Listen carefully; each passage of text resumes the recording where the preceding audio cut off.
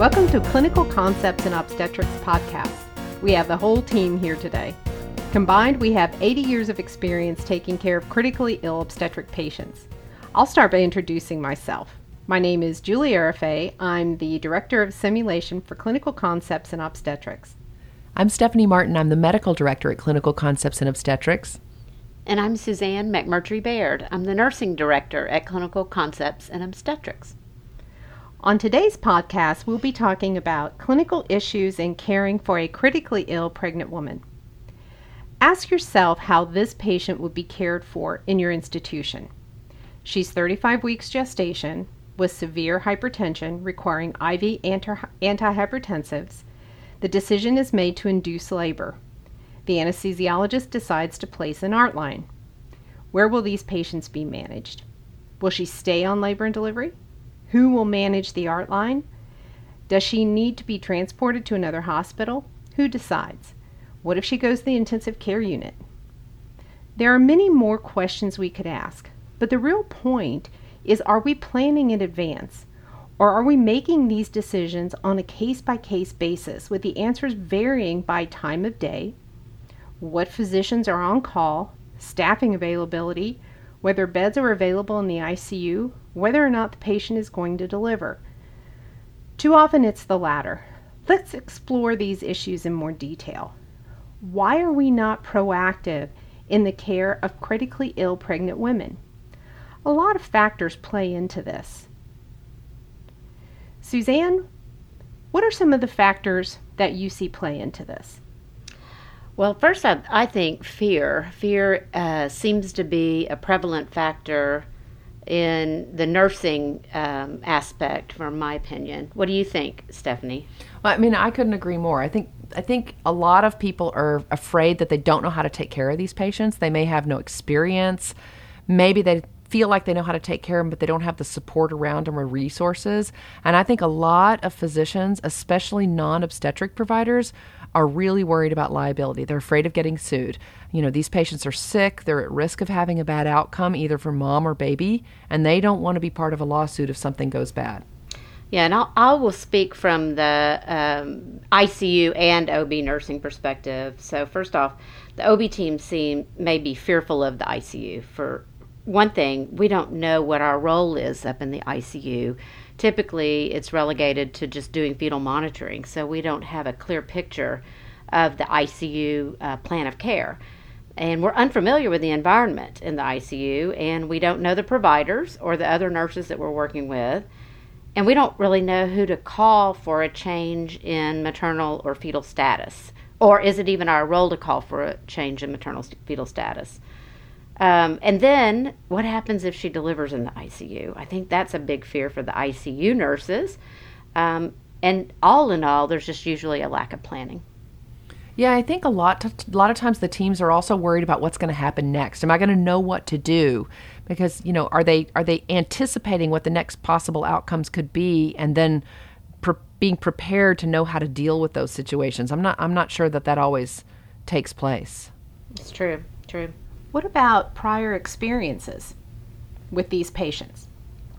Well, I think it's a particular problem if they've had a prior bad experience. So, if let's say that there was a maternal death in the intensive care unit, the ICU team may be pretty concerned or scared about having a patient another pregnant woman back in their ICU, or vice versa. Maybe there was a bad outcome on labor and delivery, and the ICU team thinks, why wasn't this patient up in the ICU instead of labor and delivery? I think that absolutely can play into some of these decisions. Right, and from the ICUs, when I talk to the nurses, they talk to me and they say, well, sometimes the things that we do to these ICU patients, and if they're pregnant, they just don't respond the same as if they're not pregnant. So that's usually a big fear for them. Another big area where we see issues are knowledge, skills, and awareness. Now, these three concepts are most often thought about in this order, but let's flip them into what we think is the more correct order, which would be awareness, knowledge, and skills. I agree, Julie. We get so hyper-focused on the skills, and really in this environment, in this type of care, skills are the easiest part. at least from a nursing perspective. I feel that way. So let's start with awareness. I think that is a great place to start. First off, we have to be aware that the woman is critically ill. So, for example, you have a hemorrhaging patient. She becomes tachycardic and then hypotensive. She then starts to become drowsy and her peripheral pulses are weak. That patient is critically ill. Are we even aware that she's critically ill when we have that clinical scenario? Or take another example. You have a 32-week patient who's admitted with DKA on an insulin drip. Any patient with DKA is critically ill. She has metabolic acidosis. So just the recognition that the patient is critically ill must occur before you can progress down any other avenue. Then we determine where the best place to care for that patient is. Well, I think a lot of times the awareness isn't there because there is a lack of knowledge. But even once you recognize that the patient's critically ill, there may be a lack of knowledge about how to address the critical illness in these patients. And I think that's true in both the obstetric side of the coin and the ICU side. So, if we talk about just the lack of knowledge of critical illness from the obstetric side, I see a lot of what I call normalizing the abnormal.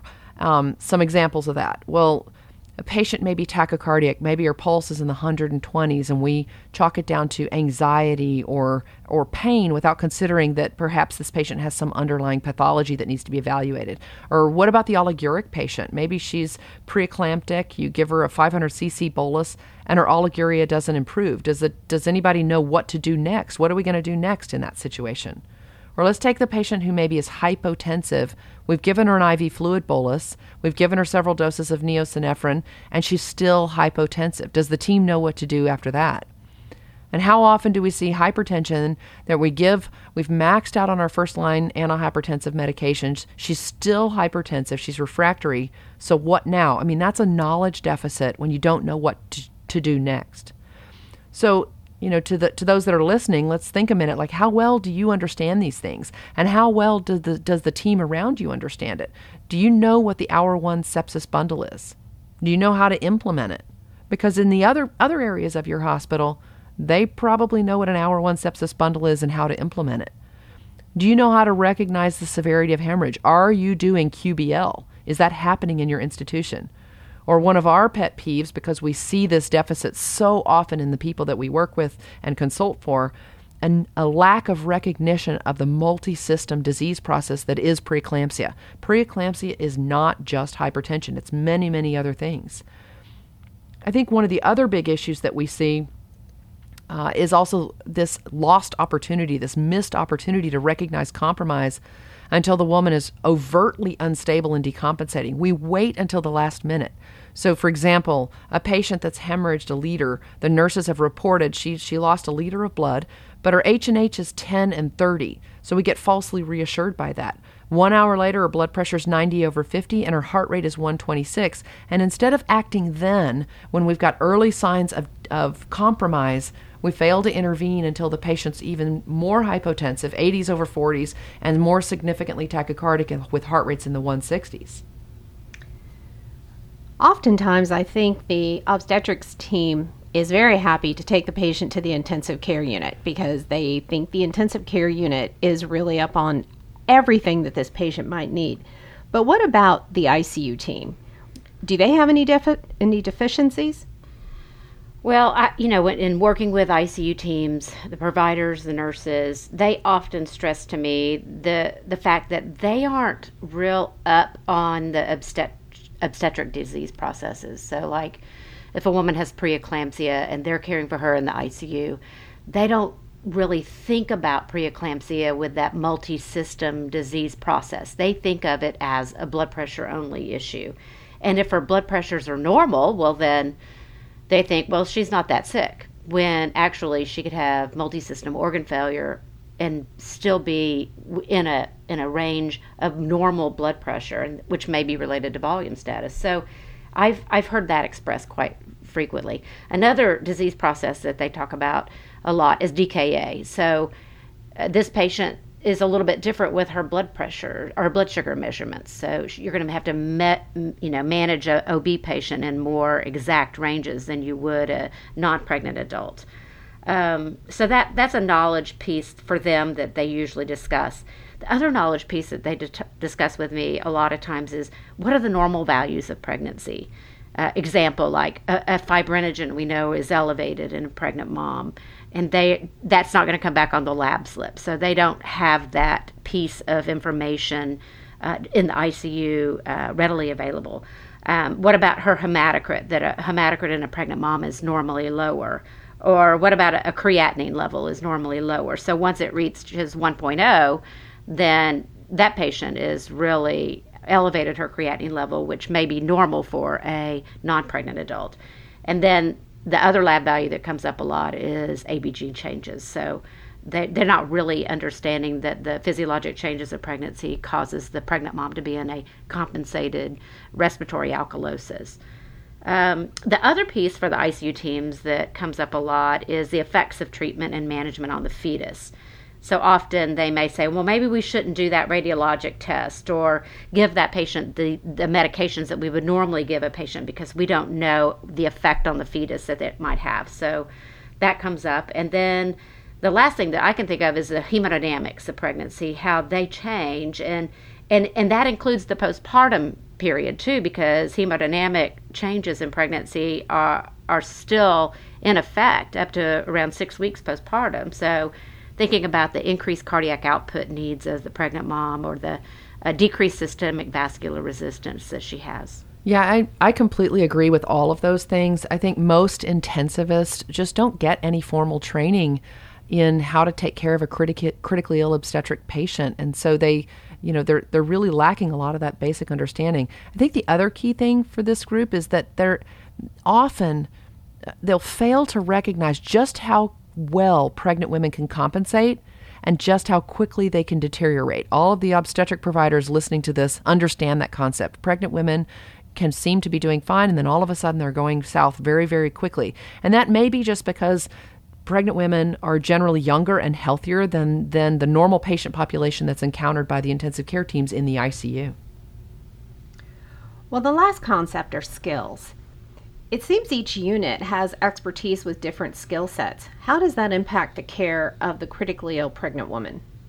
Well, I'll start this one off since it usually is related to a lot of the nursing skills that, both sets of practitioners are a little bit hesitant to really feel comfortable with. And it may be because you don't do it that often. But the first skill set I think of is non-invasive hemodynamic monitoring. And I know for the obstetric nurse does a lot of non-invasive hemodynamic monitoring. But we're really hyper-focused in our care, let's say, of a laboring patient, and even in the antepartum period, of hyper-focus on assessment of the fetus. That I think that oftentimes then the maternal head-to-toe assessments may be lacking. At least that's from the charts that I've reviewed and in some of the care issues that I've addressed with nurses. But for example, breath sounds. Where are they? Are we listening to them frequently enough? And what would be even recommended in a critically ill OB patient? I&O, the respiratory rate. The respiratory rate, I joke and say I'm in search of respiratory rates because they don't automatically flow over to the EMR. So oftentimes I see that component of the assessment missing. Or what about peripheral pulse quality? OB nurses will tell me, well, there's no place on our flow sheet to put that. So I got to figure out where to put that. ICU nurses, though, would be saying, wow, I know exactly where to put that, and I assess that all the time. Same thing with capillary refill. But boy, do we have our share of Braden skin assessments, suicide risk, and learning style all well documented about every hour, wouldn't y'all say?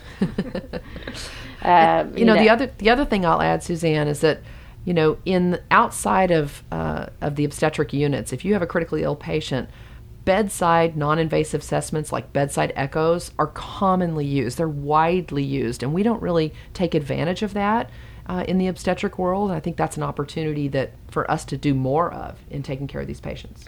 Absolutely. I mean, the first thing that they're going to do the minute a patient is admitted to an ICU, an adult ICU, is to do an echo to see what her hemodynamics are. So, great point. As far as the ICU skills, I think about invasive hemodynamic monitoring, especially with arterial lines and central lines. I know ICU nurses are going to be obviously very skilled in those components of the care, but an OB nurse, that may be very fearful for her or him because they don't do it that frequently. And there's lots of ways to get around that and to determine how to do that in a program if you had an ICU. But that would be a skill set as an example. Or how about chest tube management? I know that would send shockwaves across labor and delivery if you had a laboring woman with a chest tube in, or the dreaded ventilator management. So I always say it's easier to have a patient on a ventilator who needs to be on a ventilator than a patient not on a ventilator who needs to be on a ventilator. So unfortunately, because we lack those skills, oftentimes we don't intubate early enough into our care. Another skill that I think about is dosing and administration of medications. So examples, are we really skilled on dosing and administering vasoactive medications like vasodilators or vasoconstrictors? Or how about insulin drips? That's another one. There's a lot to consider with these patients. I know another huge clinical issue we're often asked about is, where do you care for these patients? Unfortunately, in some places, there doesn't seem to be a process in place to make this decision. Can you imagine if there were no process in place to decide where a baby who needs a sepsis workup would be admitted? Yeah, I mean, in my experience, it seems that whether or not the patient's pregnant or whether or not she's going to be delivered is going to dictate where she's going to be cared for, not the severity of her clinical illness. And it seems like that's backwards. Her clinical illness should dictate where she's taken care of, and then we accommodate the fact that she's pregnant or planning to deliver instead of the other way around. So I thought it'd be a good idea to go through some examples of these situations to think about, well, where should this patient be cared for? So let's take a 28-week patient antepartum. She's undelivered, she's got DKA, and she's contracting. So it's going to change by institution where this patient's going to be taken care of. But I want the listener to think for a second, where would this critically ill patient be in your institution? So first, let's acknowledge this patient's critically ill. This patient is critically ill. She's 28 weeks with DKA and she's contracting. Where would she be in your institution if she was not pregnant? Where would she be if she was 28 weeks but wasn't contracting and had DKA? Does that change where she's taken care of? Now, what about if we have a postpartum patient? Let's say she had a vaginal delivery for preeclampsia with severe features, and an hour after delivery, she's diagnosed with non-cardiogenic pulmonary edema. Now, this patient is critically ill. Is she going to stay in labor and delivery? Is she going to be on postpartum? Or is she going to go to the ICU? Where is she going to be? Where would she be if she was pregnant? What would happen? So now if we've got a patient that we need to deliver, are we delivering her in the ICU?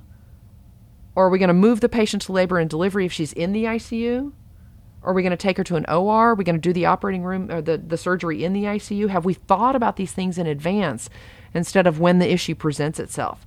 Have we even asked the question of whether or not the patient can labor? Have we talked about what our plan of delivery is going to be? I think we oftentimes just deal with these things in the moment instead of thinking about them in advance. I see it over and over and over. So you've decided your patient is critically ill. In our experience, another clinical issue is who's going to take care of her. Well, I mean, I think that's one of the biggest things that we get asked about over and over and over is who should actually be taking care of this patient. Even if we've determined the location of care, so we've decided they're going to the ICU, the question still comes up, who's going to be taking care of the patient? So unfortunately, the location often dictates the care team. The second thing that dictates who's going to take care of them is whether or not she's still pregnant. In fact, I've seen it be such an issue that we sometimes drive the plan towards delivery because we may decide that the patient needs to be in the intensive care unit, but we aren't comfortable with a pregnant woman in the ICU, so we decide to deliver her instead of accommodating the fact that she's pregnant and creating an environment and a team that are comfortable with that situation. So I thought it'd be good to go through another patient scenario and talk about the care team issues that we've seen in our own careers and in our consulting business. So let's say we have a 35-week patient who's being induced with aortic stenosis, and she's requiring continuous ECG monitoring in a central line. So Suzanne, what are some of the nursing issues that you see? Well, that would definitely bring up some.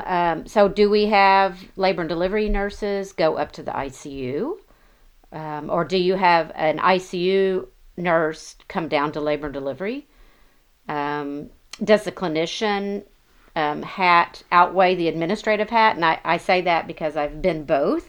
So, in other words, are we going to have double staffing with 2 RNs to 1 patient staffing, which is a very expensive nurse to patient ratio? That, in other words, this patient could be managed by 1 nurse if that nurse had the skills needed for the patient care that was required. So I think that that's a huge nursing issue. The other nursing issue is the delivery plan. Where will she deliver? How will she deliver? And when will she deliver? Because that affects so many members of the care team. Many times those decisions are made by the physicians. What are the issues you've seen for physicians, Stephanie? Well, first of all, I want to say that I think it's important that we all acknowledge that maternal fetal medicine specialists need to be involved in the care of all critically ill pregnant and postpartum women. And this, for some could be a massive practice change. They may not be involving MFM or may not have MFMs available in their current state. And I think we need to acknowledge that not all MFMs are comfortable caring for these critically ill women. Either they have a lack of training or a lack of experience, and maybe their training was more ultrasound or outpatient focused and less maternal focused.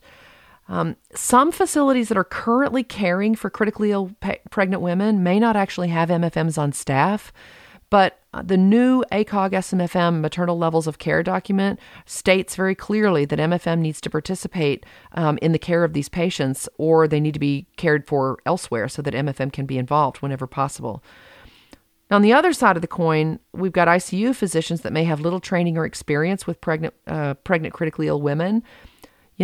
ICUs can be open or closed. So a closed ICU has intensivists as the physician of record, the attending, the admitting, and they're the ones that are directing the care and writing all the orders.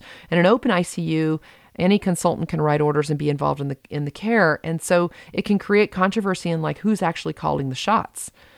And now I like to joke about consultamegaly. How are we going to handle consultamegaly where we've got 1 consultant per organ system? I know you guys have seen that before. Yeah. So, but when you've got so many consultants on these critically ill patients, how are we going to handle when they write conflicting orders? Or what happens when the orders conflict with a plan of care that's documented in the chart? Or when you get multiple specialists, you've got conflicting documented plans of care among the specialists themselves. That's a really, really good point, Stephanie, from a nursing perspective. Who is the nurse going to call for a change in maternal or fetal status? Who is the managing physician? Who am I supposed to be calling? And then we have another care provider that we're always collaborating with, the anesthesiologist. Where do they fit into the care team? Can't forget about our anesthesiologists. Can't live without those guys, right? But what I've seen oftentimes is that when you have a critically ill patient managed on labor and delivery, the anesthesiologist really is expected to fill in all the gaps. And it may not be planned, but it's often what is happening. And it really emphasizes how important it is to determine the care teams well in advance so that everyone involved knows their role. Now, for the anesthesiologist, it's going to depend on a whole lot of things, but it especially will including, what's their level of OB anesthesiology experience or training. It's a great point, too, from a nursing perspective. Are we really expecting anesthesiologists to manage arterial lines in between OR cases and epidural placements instead of developing an OB-ICU program or training our OB nurses to manage the arterial lines? After all, if a woman needs an arterial line, she's critically ill. So when thinking about care teams, another issue is every team member or specialist rounding at different times. There's no coordination, and often that leaves nurses without a clear understanding of the management plan. And another point to that is it also affects the woman and her family in getting their questions answered or understanding the plan of care. And then lastly, I think there's another care team group that we need to address, and that's the NICU team. Does the NICU team know the plan of care, especially if care is remote from labor and delivery? Has the NICU planned on how they'll manage the newborn if birth is off service? especially if gestation is preterm or if delivery is unexpected? Do they even have a place to hook up their equipment? So, and they have a lot of equipment too. Yeah, I mean, I think we all agree that all of these issues are ultimately, they stem from lack of preparedness. So, Julie, I want to ask you, if you were to use simulation to address just one of these issues that we just outlined, how would you go about it? Well, I think what would be most important to think about is, for that particular institution, where does the staff think is the best place for this woman to be cared for? And where would they think the ultimate are the best place for her to deliver? So if you start there, you can go to that particular unit and see, are there any gaps? For the most part, depending on the patient's condition, depending on the diagnosis and the fact that she's pregnant and could potentially deliver, you may have a list of things that could potentially happen, complications. So if this woman were to deliver and hemorrhage, how would that be handled? So simulation can help work through some of these questions to see what needs to be brought to that unit or what needs to be thought about or considered once you have a plan in place to take care of this patient. That was great. So let's revisit the 4 categories that we've talked about, these 4 categories of clinical issues that all of us have encountered in our experience and through our consulting in caring for critically ill women. The first one is fear. That's followed pretty closely by awareness, knowledge, and skills. And then we have the environment, and lastly, our care team. All of these issues can be addressed with evaluation, simulation, planning, and training. If you want to know more about how clinical concepts in obstetrics can help your program, check out our website at www.clinicalconceptsnob.com. Thanks for listening.